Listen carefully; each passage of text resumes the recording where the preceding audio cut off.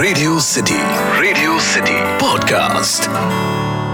अगर आप 25 से 30 साल के बीच में हो और अगर मैं आपसे पूछूं कि आपकी फेवरेट फिल्म कौन सी है, तो 80% लोग एक ही फिल्म का नाम देंगे, ये जवानी है दीवानी। 2013 में आई अयान मुखर्जी की ये film about friendship, love and travel ने उस जनरेशन को काफी इन्फ्लुएंस किया। Of course you can not compare it with the masterpiece called Dil Chahta है, पर 2013 की ये फिल्म और इस फिल्म के कैरेक्टर रेफरेंसेस आज भी यंगस्टर्स को याद है।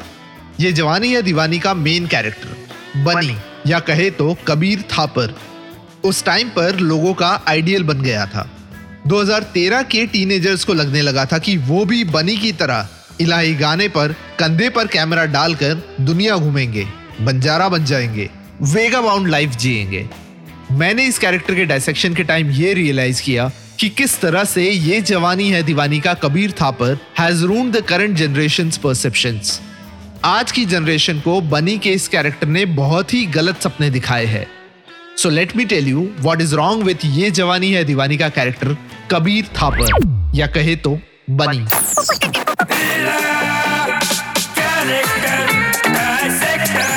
Character dissector with Atiq. Radio city पर मैं हूं कैरेक्टर डायसेक्टर अतीक।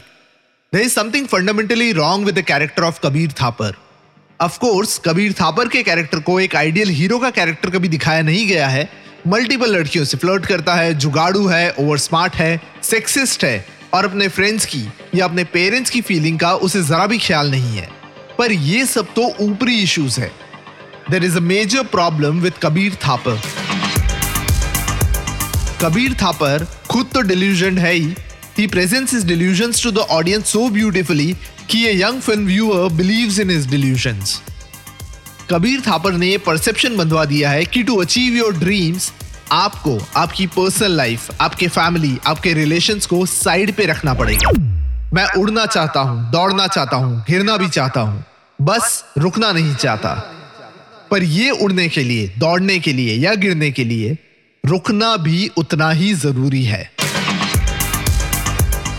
कबीर थापर ने ट्रैवल डॉक्यूमेंट्री के जॉब को इतना ग्लैमराइज्ड बना दिया है, जहां एक देश से दूसरे देश डॉक्यूमेंट्री वाले ट्रैवल करते हैं, अलग अलग क्यूजीन्स टेस्ट करते हैं, ब्रेथ टेकिंग लोकेशंस को विजिट करते हैं, खूबसूरत लोगों से मिलते हैं। पर सैडली ट्रैवल डॉक्यूमेंट्री मेकर्स ये सब नहीं करते हैं।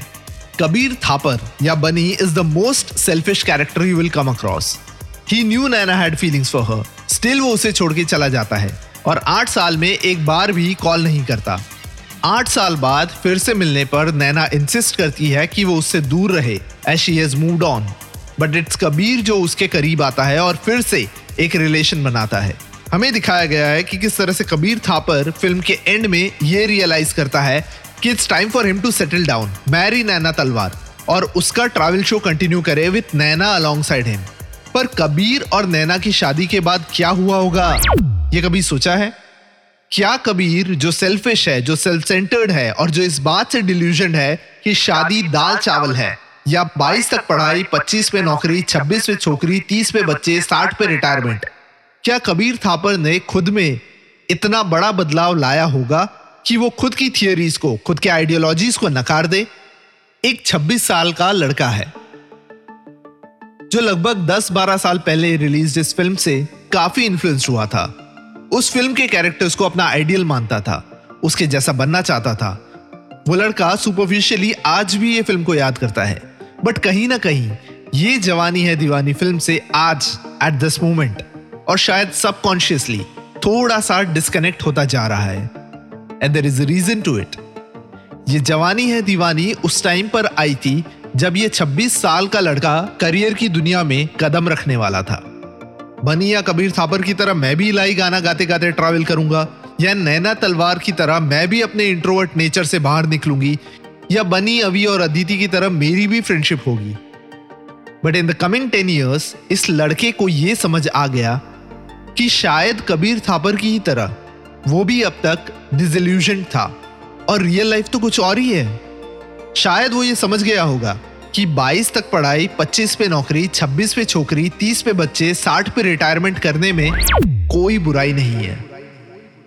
2013 में आई ये जवानी है दीवानी। और ठीक 2 साल बाद 2015 में आई तमाशा। ये जवानी है दीवानी का कबीर फिल्म के एंड में होने वाले डिसइल्यूजन के कारण शायद 2015 में नैना को छोड़ के कंधे पे बस्ता रख के इलाही गाते गाते पहुंच गया होगा कॉर्सिका, जहां उसे मिला होगा तमाशा का वेद सहानी। और ये जवानी है दीवानी का डिसइल्यूजन कबीर को तमाशा के वेद ने समझाया होगा कि कहीं पे पहुंचने के लिए कहीं से निकलना जरूरी नहीं है। कहीं पहुंचना है तो उड़ना, दौड़ना और गिरना बंद करके पहले रुक जाओ। जहां पहुंचना है वहां का रास्ता अपने आप क्लियर हो जाएगा।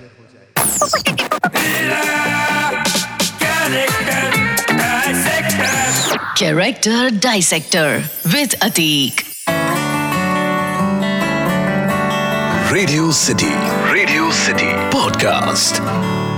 इस पॉडकास्ट का फीडबैक देने के लिए मेल करें podcast@myradiocity.com या इंस्टाग्राम पे कैरेक्टर डाइसेक्टर विद अतीक पे DM करें।